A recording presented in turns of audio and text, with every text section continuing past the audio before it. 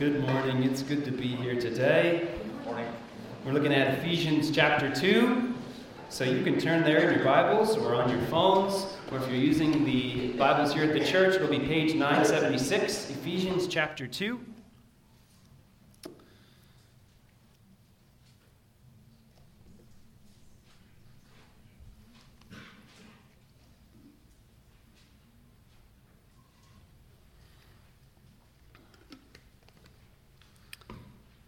So we'll look at verses 1 to 10 today, Ephesians chapter 2, verses 1 to 10.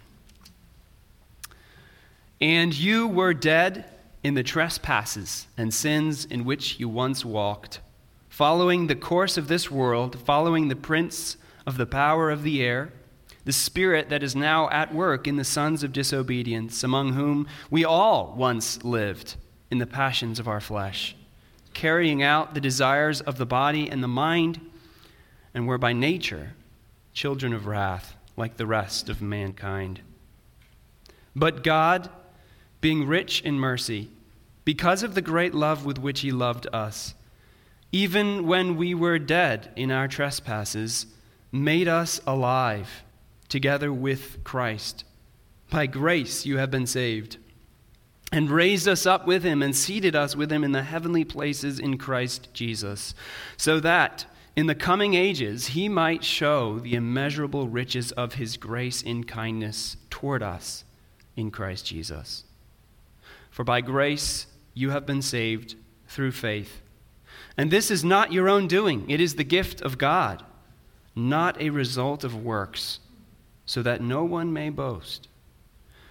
For we are his workmanship, created in Christ Jesus for good works, which God prepared beforehand that we should walk in them. Amen. Let's begin with prayer.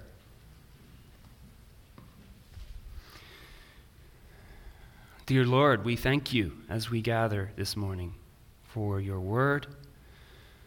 And we thank you especially for this powerful text that has taught your church so many things throughout the ages. And we pray, Lord, that as we look at it this morning, we would get a glimpse of your grace, which is great. And we thank you for it in Christ's name.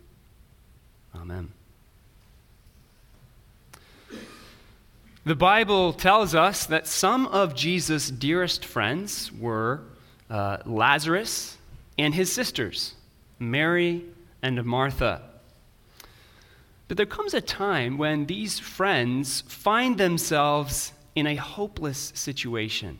Lazarus becomes sick, and his sisters send to Jesus telling him to come quickly and heal their brother.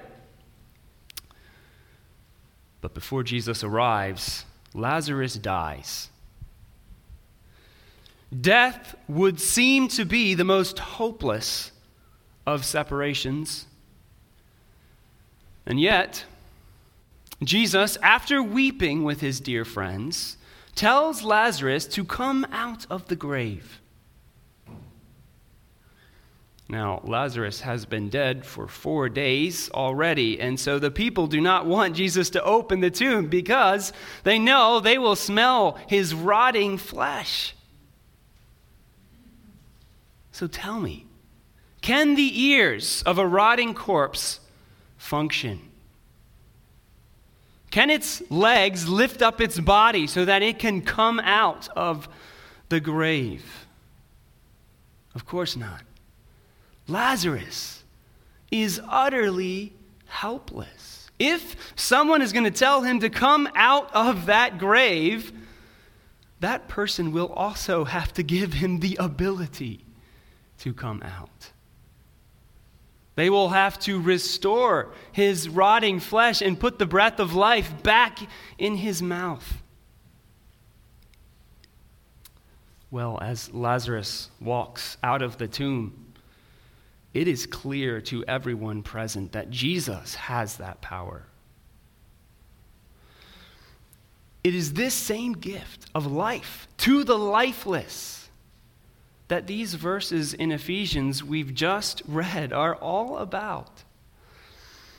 And when God's gift comes to those who can do nothing to receive it, and in fact have deserved the exact opposite of a gift. It is called grace.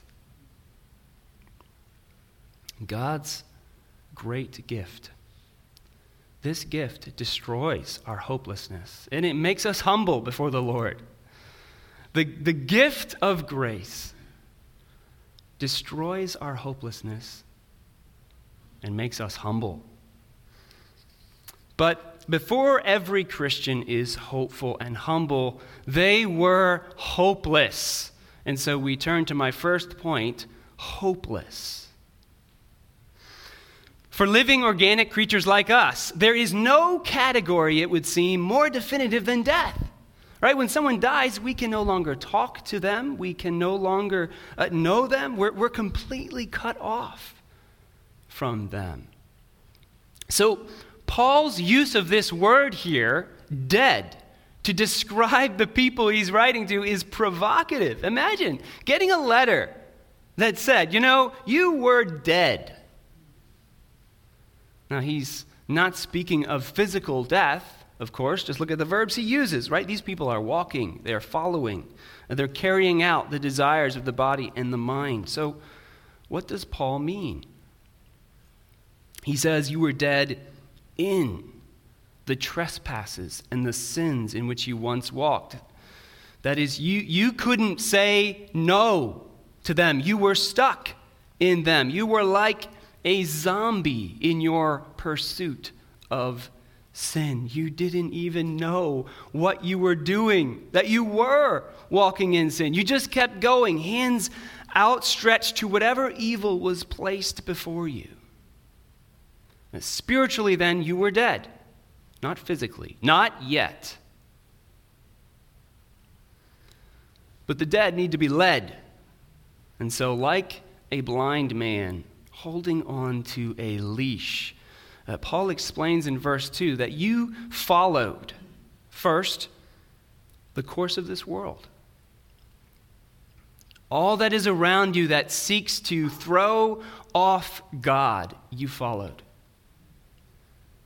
And there is a ruler for all that is opposed to God. You followed him as well, the prince of the power of the air. This is a creative name for the devil that Paul uses here.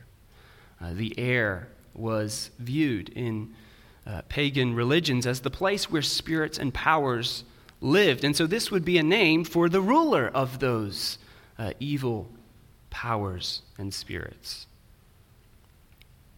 Paul goes on at the end of verse 2 to explain that these spirits underneath this ruler are now at work in the sons of disobedience. Those of you who were here last week will remember that the city of Ephesus that Paul is writing to here was a hub for magical practices and beliefs. And Paul here, he does not dismiss the reality of that world that they are so frightened of. In fact, he says, when you were a son of disobedience rather than a son of God, these evil forces were actually at work within you.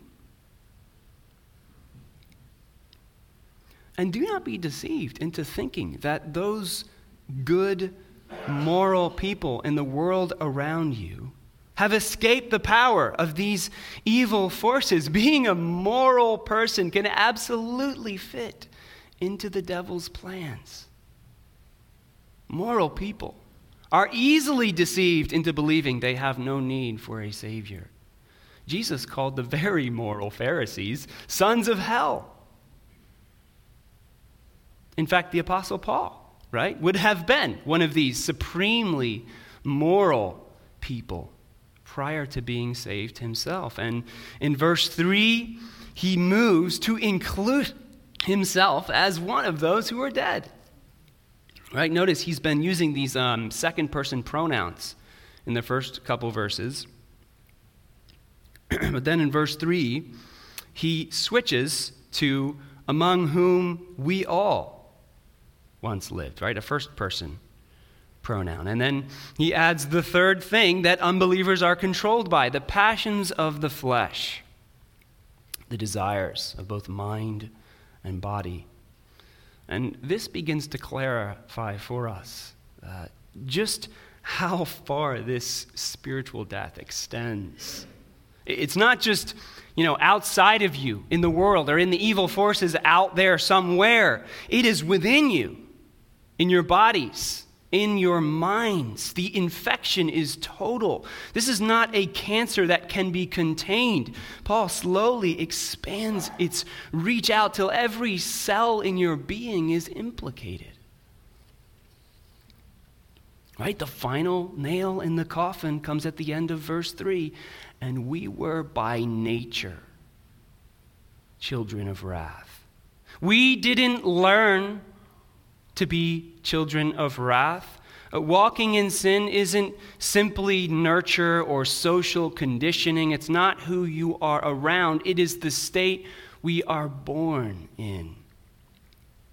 We exist by nature as rebels who are unable to resist the leash and collar of the world,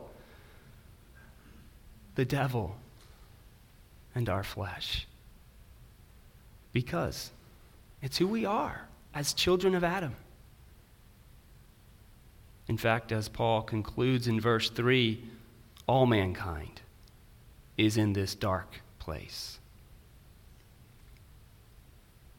This is a horrific diagnosis. Just take a moment to grapple with the spiritual death that Paul is describing. He is saying that all humanity is born in their very nature 100% spiritually dead.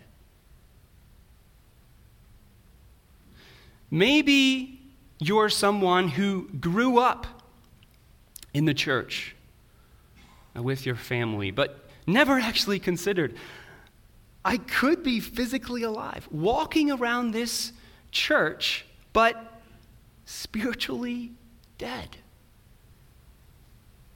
Please don't ignore this question if you've never considered it. You may find church boring, the Bible hard to understand, but please listen to me. If you are spiritually dead, then you are doomed. The walking dead do not find their way to life. They are doomed to eternal death. And so with no ability to do anything for ourselves, we are truly a hopeless case. Only the story of Lazarus gives us hope, because there is someone who can call the dead back to life. And so now my second point, hopeful. If you are an impatient person, like me, you may have found at times that you're talking to someone who just will not get to the point, and you're tempted to break in and sort of prompt them. So you were saying, and the point of all this is, God must have identified this as a particular weak point in my sanctification, because I currently have a son who engages in this kind of non-storytelling. He announces his intention to tell you something, and you prepare to settle in for several minutes, while all sorts of words and repetitive phrases come out of his mouth, not all exactly connected, followed eventually by a conclusion that rarely justifies all the words he used to arrive at. And yet, suspense, when it is used well, has the power to make a story matter to you. It keeps your attention. It gets you interested in what might happen next. And Paul is holding us in suspense here. Just like the first two sections of Ephesians that we saw, this section from verses 1 to 10, it's one sentence in the original Greek, but Paul does not tell us either the main subject or any of the main verbs until we finally get to verse 4. And he says, but God, the subject of his 10-verse sentence. But he's got even more suspense for us, because before he will tell us what God is going to do, he wants to tell us why he will act. He says, because he is rich in mercy. And he is rich in mercy because of the great love with which he loved us. Amazing. Doomed, dead people are not very lovely. But God doesn't make us alive out of pity, nor does he look into our hearts and find a little bit of good that makes us worthy. He saves us because he loves us. The gods of the pagan world are not like this. The gods of the secular world are not like this. And notice in verse 5 how intent on this point Paul is. He repeats what he said way back in verse 1, even when we were dead in our trespasses. This is to stress what Paul desperately wants his readers to see, that there is nothing in believers that led to their salvation. Spiritually, they are as helpless as Lazarus in the grave. Nobody would have called out to Lazarus as he lay in that grave, "Hey, Lazarus, if you just reach out to Jesus, he'll save you. If you just take that first little step, he'll do the rest. If you would just want to be living again, then Jesus will make you alive." Of course not. A dead person can take no initiative in coming alive. God chose to make us alive when we were dead. And we saw in our last point how complete that death was. We are being forced into a place of radical humility and reliance by Paul. And yet this position is not a dishonorable one. Because as we finally look at Paul's main verbs in verse 5, we find ourselves deeply honored. We are made alive, raised in new life, and seated in the heavenly places, all with Christ. Paul is beginning to describe for us what it looks like to be the body and the fullness of Christ that we saw last week. It looks like being present with Jesus in these historical moments of victory. Now, this is obviously not a physical presence, since none of us had yet been born when Jesus did these things. Yet Paul says that because of his great love, God made us alive with Christ. So there is this union we have with Christ that transcends physical and temporal boundaries, such that when his heart began to beat again in that dark tomb, every chosen child of God came to life with him. And when Christ leapt up, right, in his glorious redeemed body, so also every believer leapt up with him in spiritual life now and a physical body at his return. And as Christ sat down in victory at the hand of God as the chosen Son to rule over all the powers in the universe, so also all true believers were given a seat in God's throne room with direct access to their Father. There's a present spiritual reality to all of these ways that we are united to Jesus. And there is an overwhelming future reality as well. Paul recognizes that in verse 7, right? By noting that in the coming ages, it's really the time when the overwhelming riches of God's grace and kindness will actually be seen. But I think what we have now is already overwhelming. We are the doomed dead. I think we would be content just to be allowed through the gates of heaven.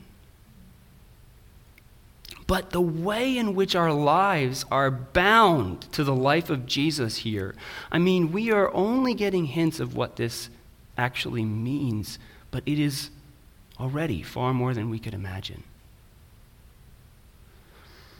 And let me say also that practically, what this union with Christ means is not simply salvation in the next life, but new life now as well.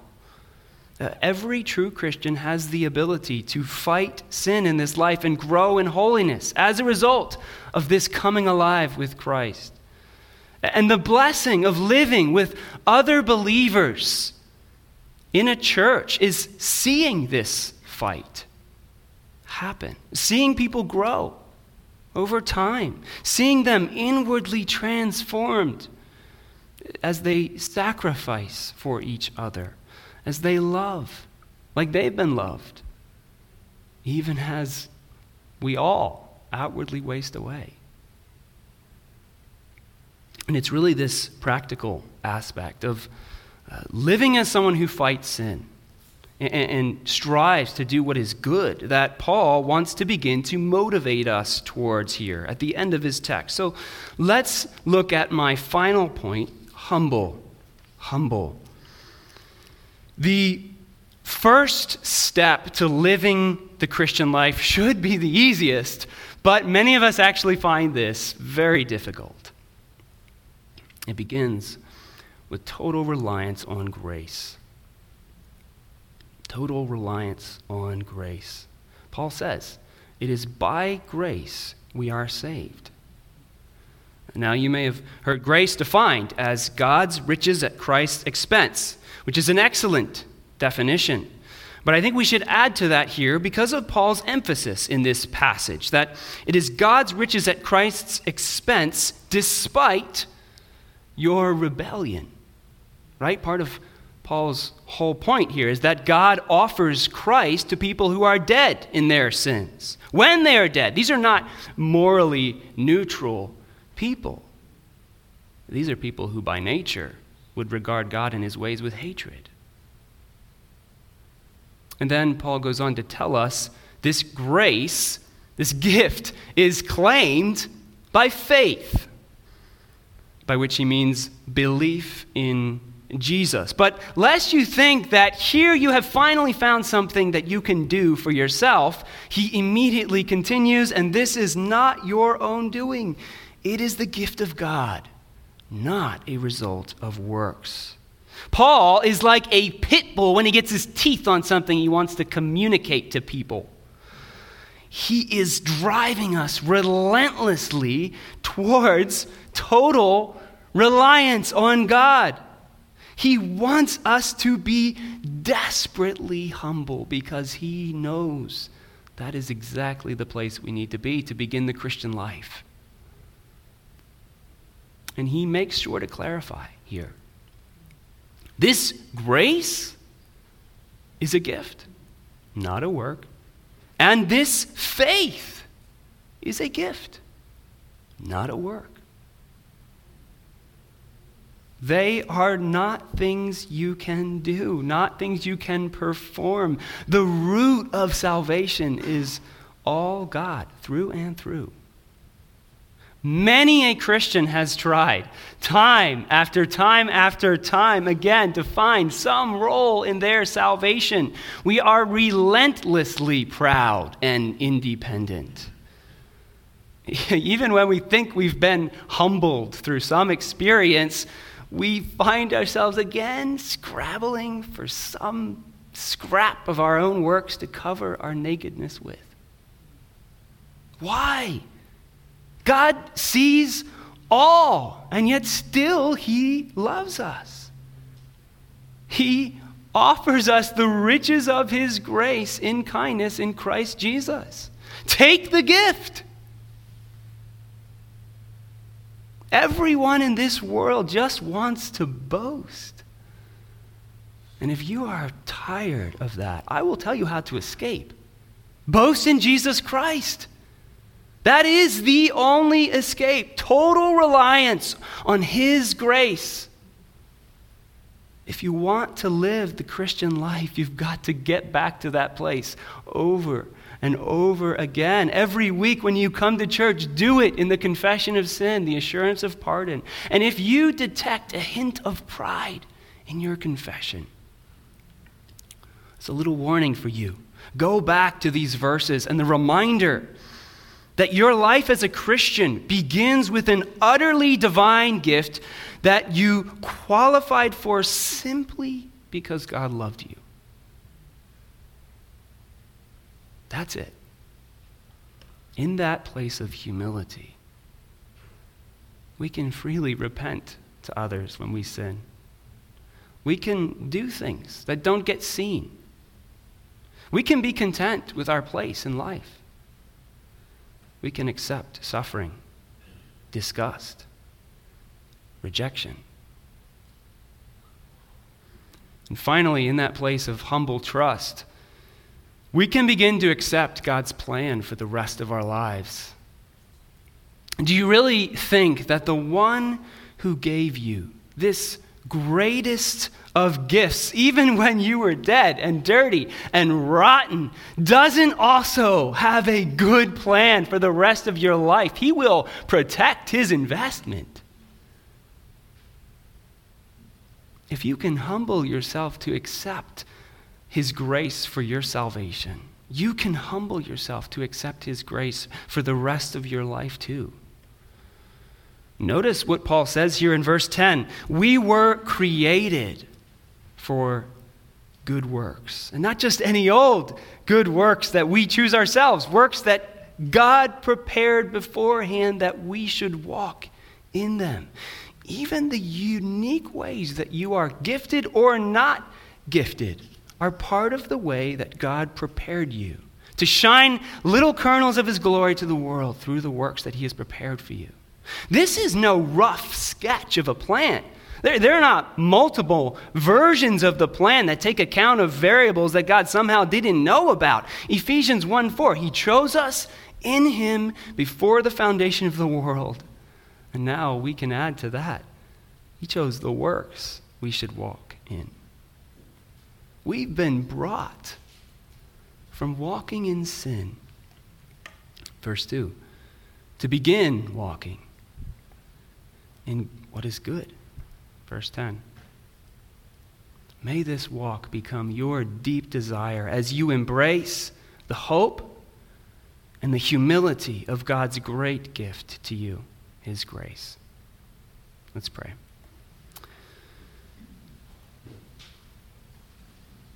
Lord God, thank you that when we make Jesus our Savior, you save us from spiritual death.